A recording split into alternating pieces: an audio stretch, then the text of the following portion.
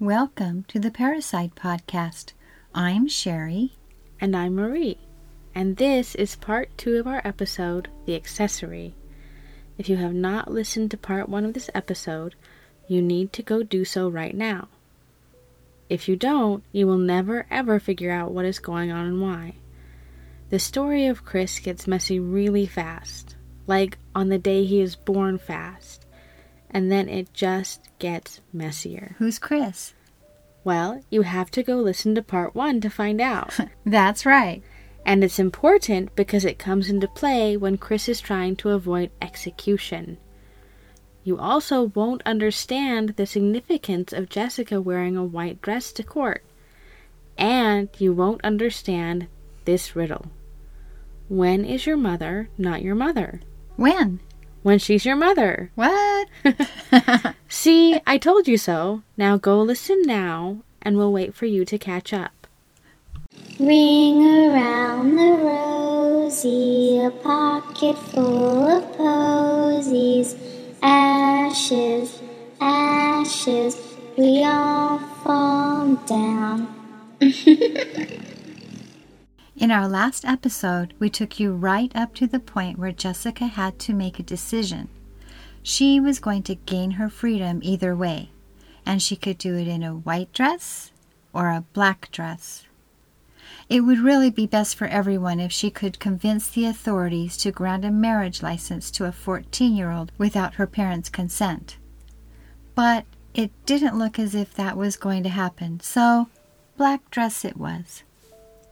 On Tuesday night, Chris and Jessica continued privately preparing for Plan B. Jessica was going down some sort of mental checklist with Chris. She asked him if he had enough bullets, and together they went over the murderous plot. What they didn't count on was little Lainey overhearing the entire conversation. Why didn't Lainey tell anyone? Imagine being a 12-year-old who has Chris in charge of you, who overheard something like this. You don't live with your own parents, you live with your aunt and uncle, and they're out of town. And you overhear this at the kitchen table knowing you weren't supposed to be listening. That would be so scary. It would be. And I don't think she was confident enough to realize it was real. Yeah, she probably just thought they were complaining. She was a 12-year-old kid. It was rather specific. It wasn't, oh, I just want them dead. They were very specific about what their plans were. But she strangely just kept her mouth shut. I can understand why, though. She's very young and probably wasn't sure who to tell or who would believe her. And maybe she didn't even have friends there. Probably. So anyway, on Wednesday, November 7th, Chris and Jessica headed to the Middlesex County Courthouse. That was the local courthouse, hoping to get a marriage license despite the law. I think they were hoping Jessica's claims of pregnancy would be their ticket to marriage. They were predictably turned away. This was probably their turning point, because the next thing they did was make the 4-hour drive to Roanoke so Chris could cut the brake line of his Uncle Herbert's truck and pour dirt into the gas tank. Yeah. Jessica told her great-grandparents she was going with Chris to take his parents some spare clothes for their vacation. And no idea what these grandparents were thinking, but they thought that seemed reasonable and told her okay. They made a trip out of this adventure, staying overnight before returning home the next day. So it looks like his aunt and uncle were supposed to die too? It appears so. Both of them later claimed that they were just trying to delay the return. By cutting the brake line. That doesn't sound like a delay. It sounds like a death. It seems like if you were trying to slow them down, you'd just slash their tires. Yeah, I agree with you. I've never heard of anyone saying, oh, I wanted to delay them a bit, so I cut their brake lines. Yeah, that doesn't make any sense. No, it doesn't. Any more sense than the kids taking clothes to them on their second to last day. Yeah. What about Lainey? Did she know about this murder attempt too? She didn't appear to, or at least that never came out as such in public. Anyway, JB and Kathy found out about this little out-of-town tryst. They weren't aware of the cut brake lines and such, but they were finally working in concert for a change. They were both furious. Kathy called the local police to report Chris and Jessica had run off together. Great-grandma was involved in the mix here because all of the drama was taking place at her house. Tempers flared when the teens returned to Great-grandma's house the morning after the trip. J.B. and Kathy yelled, and the teens remained resistant. J.B., in a heat of passion, insisted they break up, at one point yelling, "I'm gonna kill you," if they didn't. Parental solidarity was a fragile state when it came to J.B. and Kathy. When the shouting was over and tempers had cooled, Kathy quietly told Jessica she would be restricted from seeing Chris for a few days. Remember, this is Thursday, okay? Mm-hmm. Everyone needed some time to cool down. Jessica agreed, and everyone went their separate ways. Crisis averted, both J.B. and Kathy headed to work. Soon after that, Chris slipped into the house to spend some time with Jessica. And when Chris called Jessica the next day, which was Friday, Kathy suggested Jessica invite him over for Sunday dinner. Okay, that doesn't make sense. It doesn't make any sense at all. If you restrict her on Thursday and say, "I don't want you seeing this boy at all," and then back it off to say, "Oh, well, I think you won't see him for a few days," you shouldn't be inviting him to Sunday dinner the very next day. Yeah, that doesn't make sense at all. Not at all. But what Kathy didn't know as she was making this suggestion was that Chris and Jessica were on the phone talking about some complications in their murder plan. According to Chris's niece Lainey, he had told her their aunt and uncle wouldn't be coming home that night because they'd had a little truck problem. This was on Thursday, the night they were expected to get back from their vacation. Oh, okay. That's a nice way to say they're probably never coming back. And Uncle Herbert and Aunt Brenda were lucky, though. Herbert was a skilled driver, and when he realized he didn't have any brakes as he drove down that winding mountain road, he used the parking brake to control for speed and looked for a place to land instead of panicking. That's what saved their lives. That is really quick thinking. I know, he's a really good driver. Lainey reports that Chris was pretty freaked out when they actually arrived home alive that evening with their truck repaired. This was part of the plan that had not gone as expected. Chris had gone to bed and not snuck over to Jessica's house as earlier planned. So they were trying to kill both of their parents on the same weekend, basically. Yes, that's exactly what it looks like. I know that Herbert and Brenda weren't Chris's parents, but they were the people who were trying to get him to be a good person. And they were raising him at the time, at least. Right. They're his caretakers for sure. So on Friday, Jessica was angry when she called Chris. He hadn't come over as promised. After asking Chris to Sunday dinner, as suggested by her mom, Chris came over and picked up Jessica to go to the store. Remember, this is Friday, and they had spent the night together Wednesday night and been told not to see each other on Thursday. Yeah, they're back together really fast. They're not apart, ever. As they shopped, they must have been talking about murder because later that evening, Chris and Lainey went to the store to buy a loaf of bread. Chris asked his young cousin to deliver a note to Jessica at her house. The note read, and this is a quote, "Do you still want me to come over there tonight?" He'd drawn these two little boxes labeled yes and no, like you do when you're in elementary school. And Jessica had returned the note with written instructions. "If my bedroom window is open, come in. If my window is down, the plan is off." I know Lainey is reading these notes. I just can't imagine what's going through her mind. But after dinner, Chris and Lainey went for another drive to look for a lost cat. During this drive, Chris wrote another note in an Auto Trader magazine and asked Lainey to deliver it to Jessica via her bedroom window. This note reassured Jessica that he was going to be there later that evening.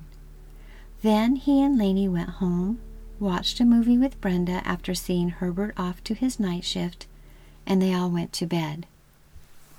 Sometime between 12:45 and 1:30, Chris, dressed head to toe in camouflage and with his shotgun in hand, woke Lainey and asked her if she wanted to walk over to Jessica's with him. This is according to some of the source reports. The court documents say that Laney actually stayed in bed and talked to him before he left. But this is the story that most people have talked about, so I'm not sure which one is accurate.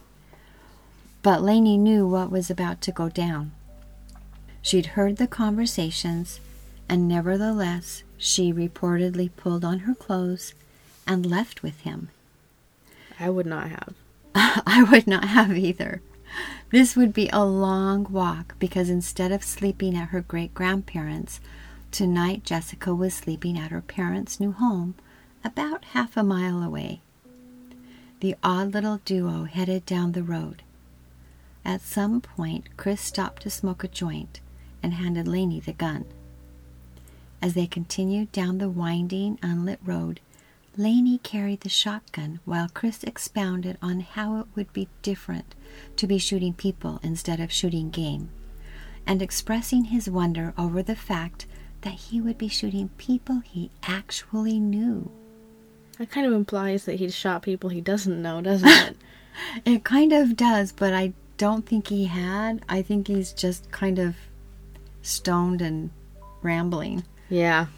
But they reached the Wiseman's block, and the dark figure stopped momentarily as Chris took the gun from Laney and told her to go home. One figure turned back toward their home, crawled through a window, and went back to sleep. The other figure moved quietly and confidently toward the open window to his future, shotgun in hand.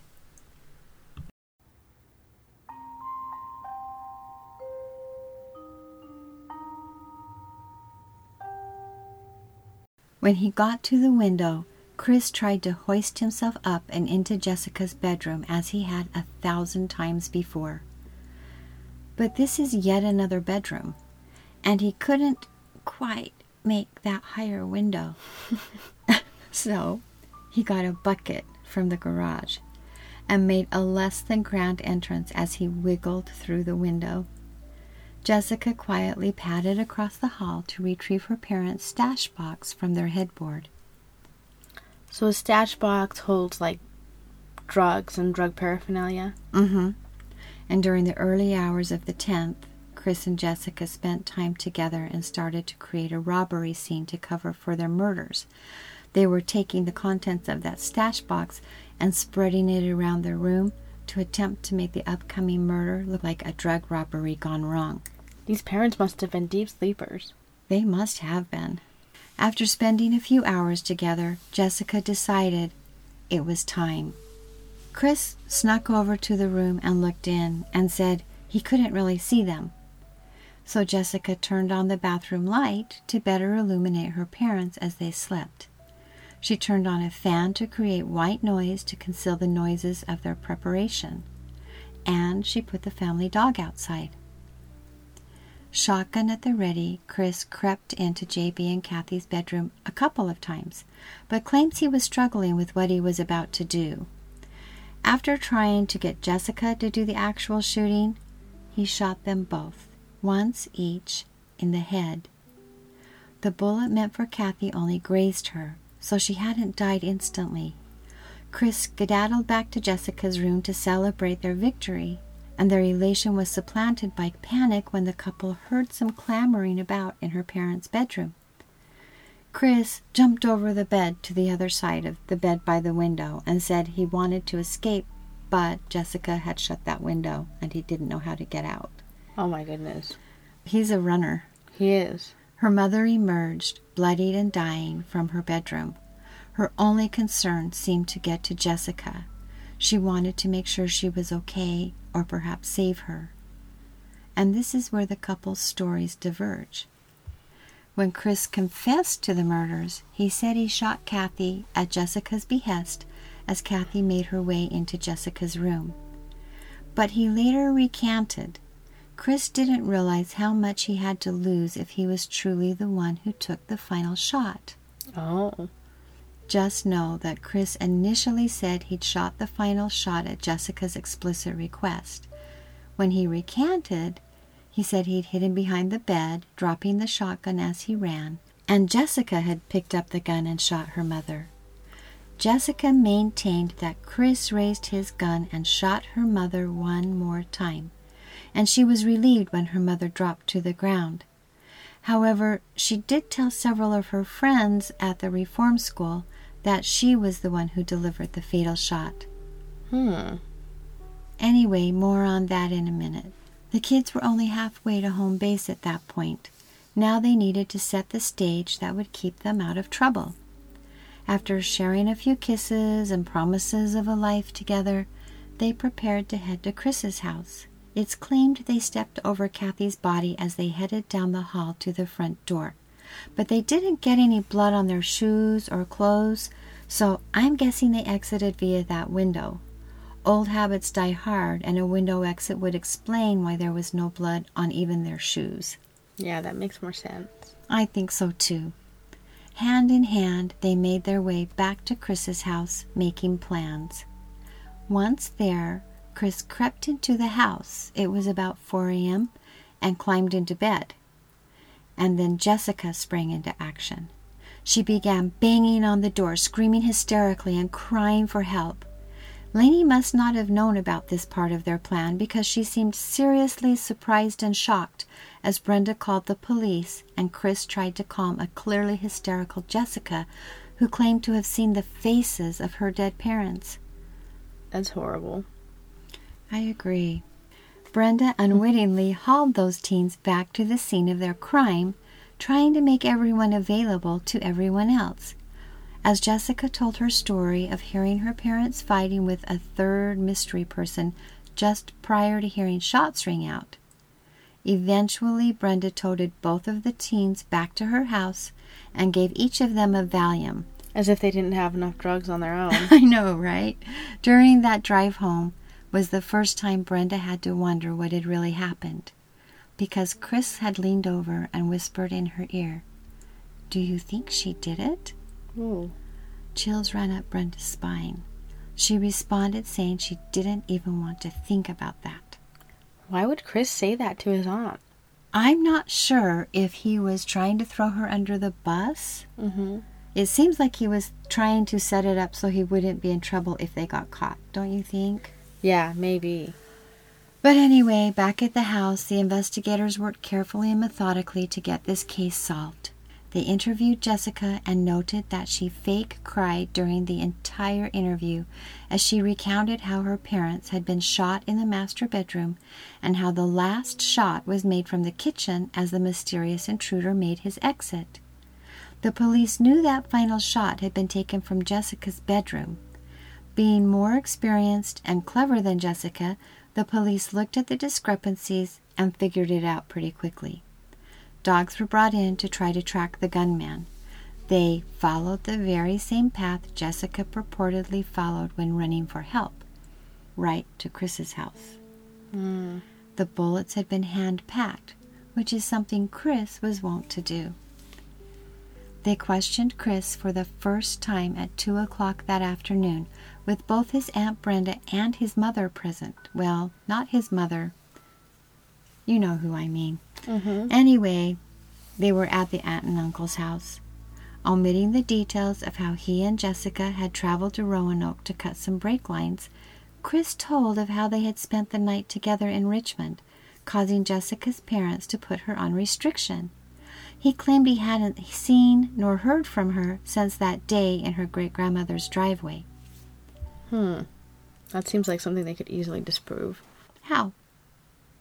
Well, they had all of those notes. I'm sure they were seen wherever they stayed when they went up to cut the brake lines. And I'm sure that at some point, Grandma's going to switch sides and say, well, no, they were running around trying to get married. I think so. At 7 p.m., the police again visited Jessica's great-grandmother's house to interview Jessica, because this is where she was now staying. Chris watched from the house, lights out behind him so he wouldn't be seen, as the police led Jessica to the patrol car for her interview. They asked her to recount her narrative of the murders, and she complied. When she noted the killer had taken that final shot as he headed toward the kitchen, the officer stopped her and noted the final shot had come from her bedroom, She adamantly denied this until they shared their evidence with her. And, just like that, Jessica remembered there was a man hiding by her bed. He had threatened to kill her if she told anyone about it, and she'd been afraid to mention him. When the investigator asked if the man crouched by her bed happened to be Chris, she emphatically denied it. Then he asked the next question. Was she the killer? Jessica shouted, "No! How could you say anything like that?" And she scooted out of that police car, running to her grandfather, who escorted her back into the house. But her ploy didn't work. After a brief conversation between the investigator and her grandfather, Jessica found herself again in the police car, with her grandfather sitting beside her. After being read her Miranda rights, Jessica admitted that Chris had snuck in her bedroom window on the night of the murders. She refused to admit whether or not he had brought a gun. She admitted that Chris had shot her parents. They'd left her parents on the floor and headed to Chris's house, split up so Chris could go to bed and Jessica could bang on the front door. Then Jessica admitted Chris had shot her parents and had brought the shotgun with him. At that point, Jessica decided she needed to make a few demands of her own. She insisted on seeing Chris before going any further. The investigator said, "Yeah, no," and terminated the interview. From his darkened home, Chris saw the police car pull away from the house, with Jessica still in it. It was about 9 p.m. now. He stood there a minute, calculating his options. His kind of not really, but sort of mother Margaret, in true Margaret fashion, had already headed home. Brenda and Lainey were somewhere in the darkened house. He dialed Margaret and asked if he could come home. Oh. Moments later, the police were predictably being let in the door by Brenda as Chris sat and stared at the television, not really enjoying the last few minutes on Earth when he was actually free. They informed him that they had new evidence indicating he was responsible for the murders of J.B. and Kathy Wiseman. The investigator read him his Miranda rights, and Chris was signing his handwritten confession in less than an hour. According to the book Anatomy of an Execution, these are Chris's words. The grammatical errors are those that he had left in his writing. "We got in a little spat that I wasn't going to do it. I told her to do it. They wouldn't going to let us see each other permanently.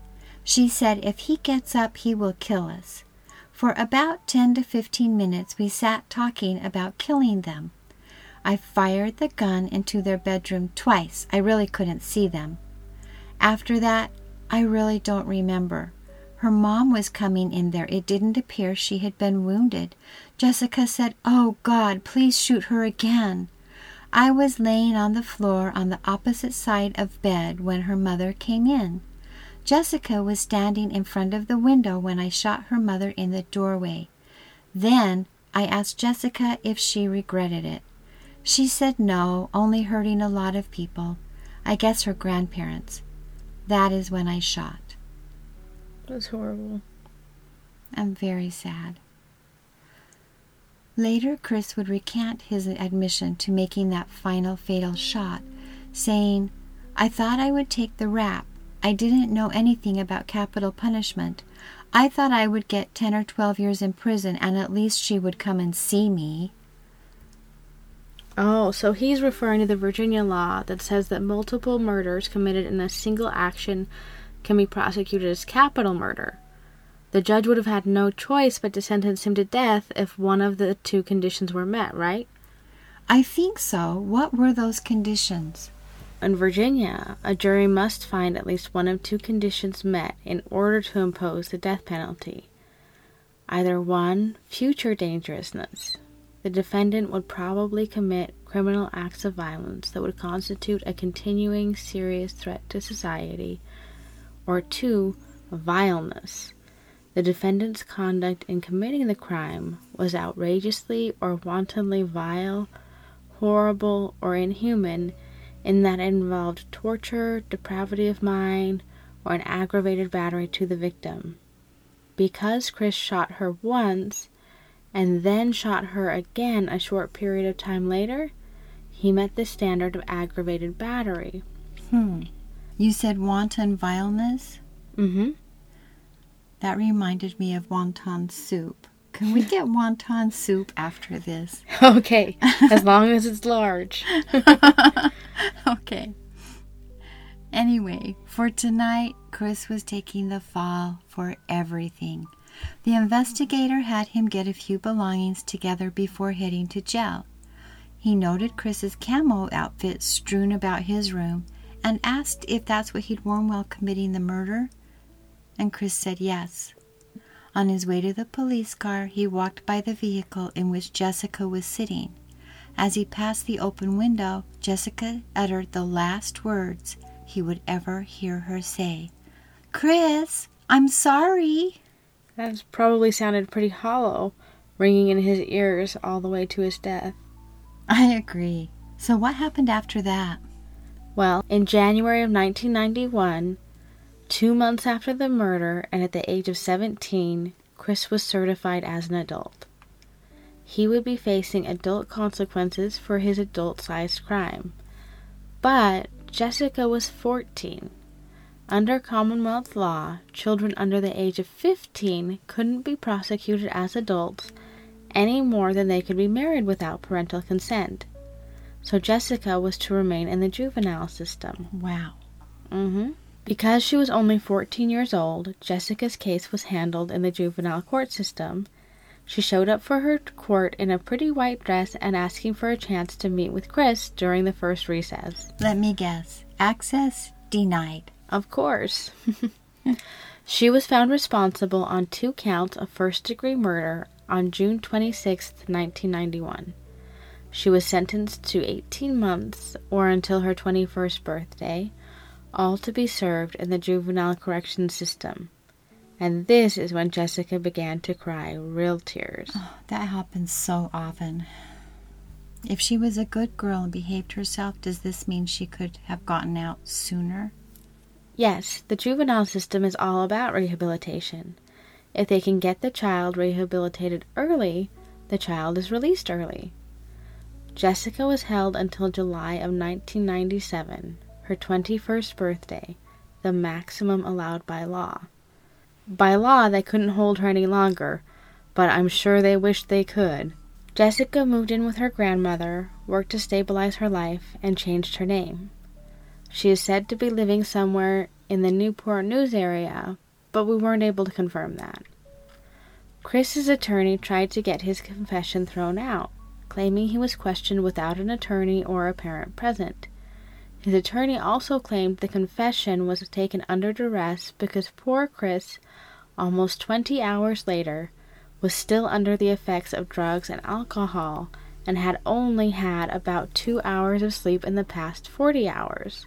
At a disadvantage because he'd been up all night scheming to murder the people he confessed to killing? But they had to try. I guess so.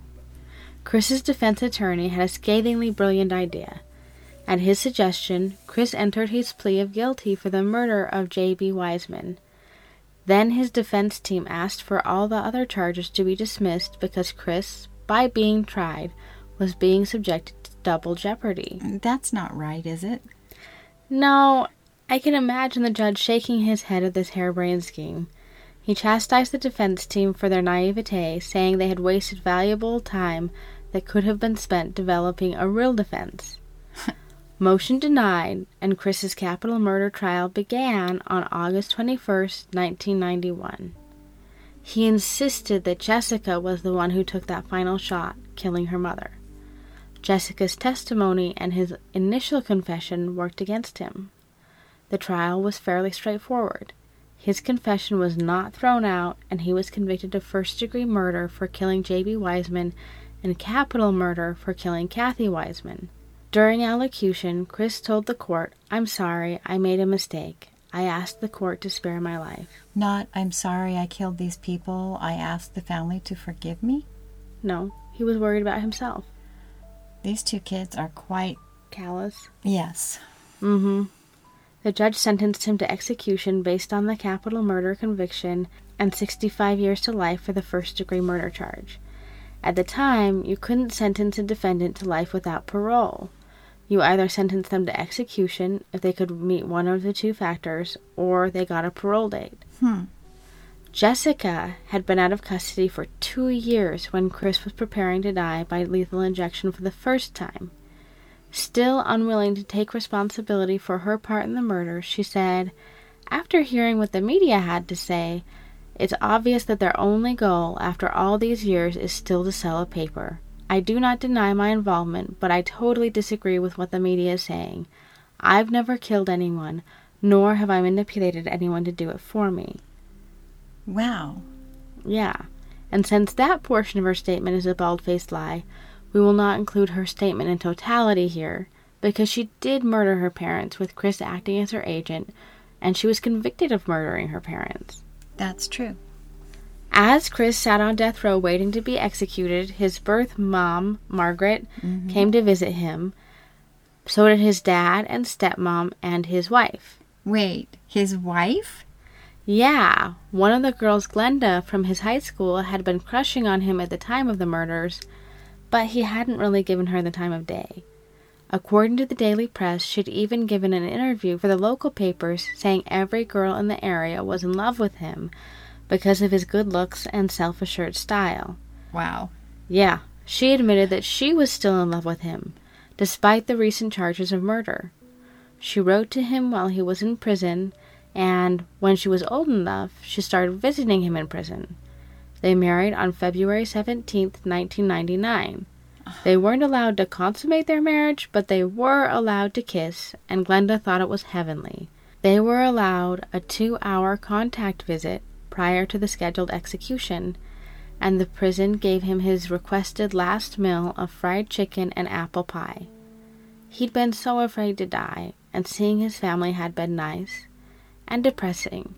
But that execution was temporarily stayed just 5 hours prior to the scheduled time. Chris didn't get his hopes up, though. The governor hadn't commuted his sentence, so he was just going to have to go through all of this again. Why was it stayed? The Virginia Supreme Court had recently handed down a decision stating that both parents must be notified when a minor is arrested and being transferred into adult court. The attorneys for this case were pretty sure it would be a real mess to untangle. They argued that Robert Thomas was not notified when his son was arrested, so all the court proceedings were null and void. Seriously? That's weird. I mean, Robert Thomas hasn't been his father at all, and Robert Thomas isn't his father at this point. Exactly. Well, let's walk our listeners through this just in case they don't understand why he is not his father. Okay, it's kind of complicated. It all stayed very convoluted. So Chris was born to Margaret Thomas and her ex-husband, Robert Thomas, but his birth certificate listed his grandparents, Herbert and Virginia, as his parents. Despite being the only people named on the birth certificate, Herbert and Virginia decided to formally adopt him in 1982, which his parents agreed to. But they both stipulated that they regain their parental rights at the deaths of Herbert and Virginia. Well, that wouldn't work. When you terminate your parental rights, which both of his natural parents did, there are no givebacks. That's not the way it works. You're right. His parents were dead. Margaret and Robert had no ownership privileges over him, regardless of what his family had informally decided to do with him. And that is what the courts decided, saying, "We find no merit in Thomas's contention that the consent forms executed by his biological parents imposed limiting conditions on the adoption, which resulted in their resuming the status of parents when the adoptive parents died. The final adoption order unconditionally divested the biological parents of all legal rights with respect to Thomas." Chris's second contention was also addressed.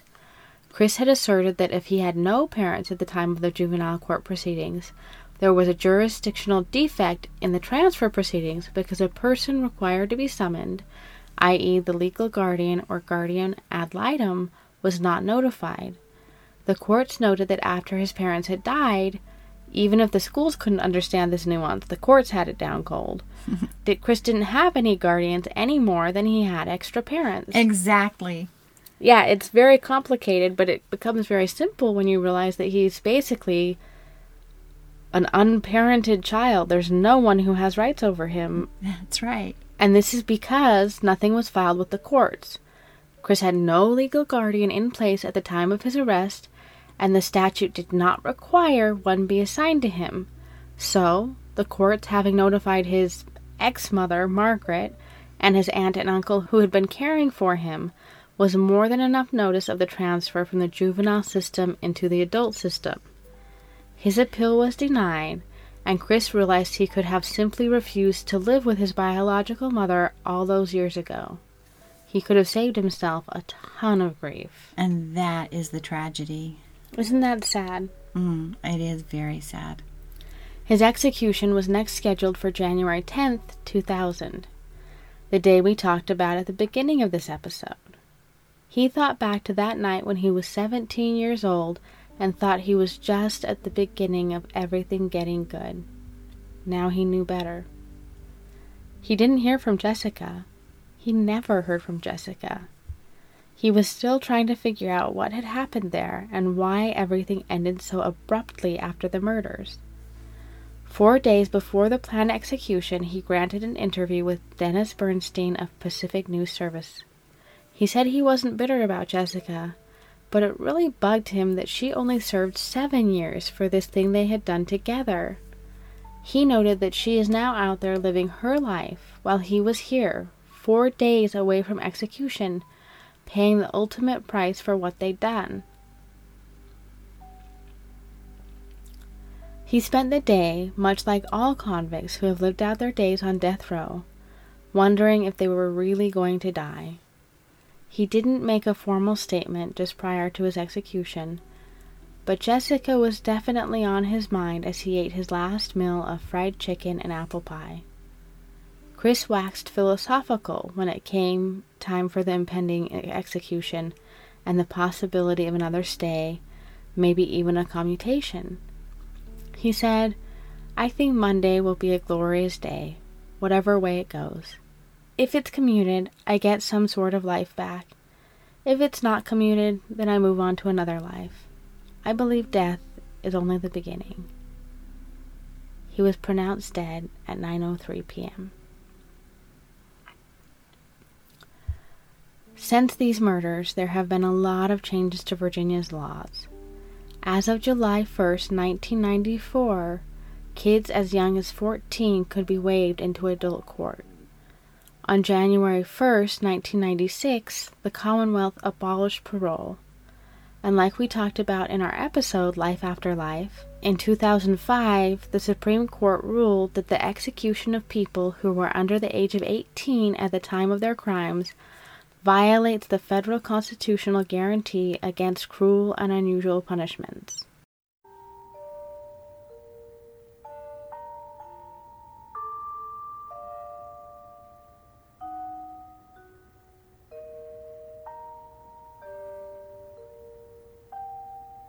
We'd like to thank the Daily Press, FindLaw.com, the book Anatomy of an Execution by Todd C. Peppers and Lara Trevitt Anderson, which is an excellent book. You should read it.